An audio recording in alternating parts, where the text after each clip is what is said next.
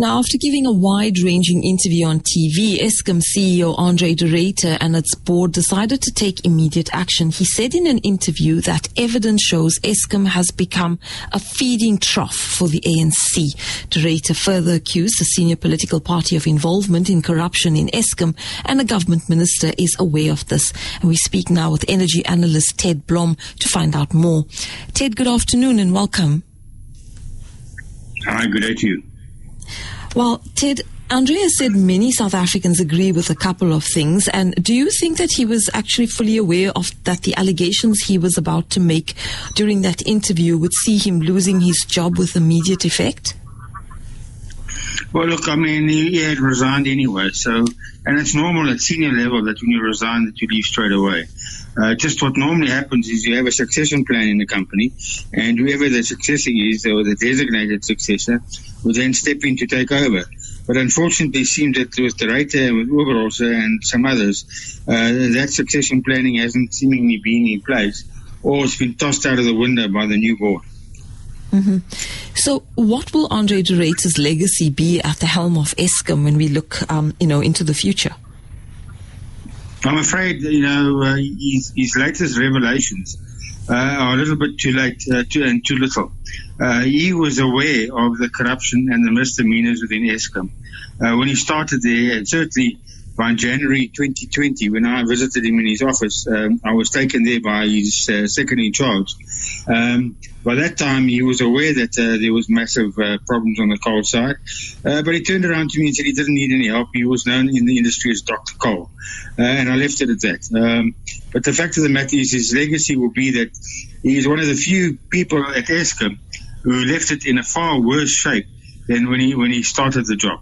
Most of the guys who got to the CEO sort of position made some sort of positive contribution within their time period, or at least didn't damage Eskom further.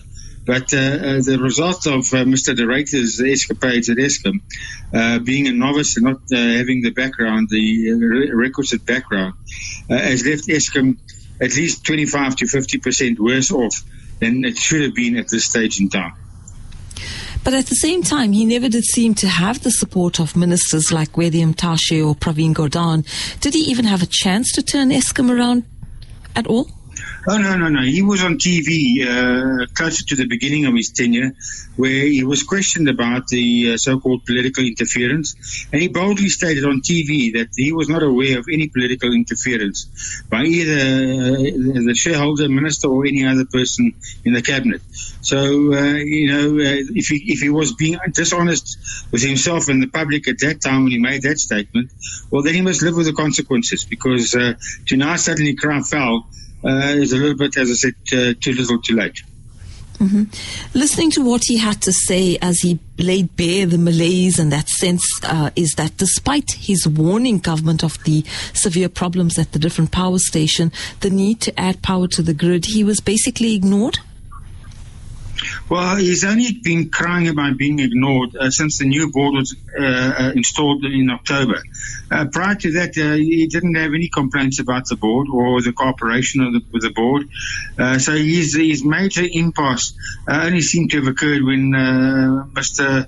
Makwana was appointed the chairman of Eskom's board. Prior to that, him and the previous Dr. Makgobo seemed to have had a very cordial and relaxed arrangement. If you go and quote the previous chairman of Eskom, he said publicly that he doesn't get involved with the day-to-day affairs of Eskom. He leaves it in the competent hands of Andre de Ruyter. So all the stuff that Mr. de Ruyter is now bitching about in terms of cooperation and not having documents signed, etc., it's all post October 2022. So do you see the corruption and failures at Eskom just deepening, even if some brave soul decides to take the job what some people are calling the poison chalice? No, there's indeed more of a poison chalice than it was before. So I don't know whether they'll find a credible person to take over this job, as well as the job of minister, as well as the job, the other senior jobs that become available at Eskom, because it's very clear to everybody now that Eskom's a sinking ship. So, and was a lot of political. In fact, if you watch their advert for the new group chief executive, one of the last requisites in that list of requirements is that you must be able to handle a stakeholder conflict. Well, that's a load of nonsense. If Eskom was restored to its previous status as an independent statutory body, guided by stakeholders which were major industry and civil society, and no political interference, then we might have had a very different outcome. But the ANC hijacked Eskom in 2001 when they corporatized it, made it a for-profit company instead of a non-profit company, and thought this was the big cow to milk. And it all happened in 2001. And ever since then, it's been downhill. Well, we have some dark times ahead of us, I think, and hopefully we'll see some light come out of it sooner than later, hopefully. Thank you for your time today, Ted.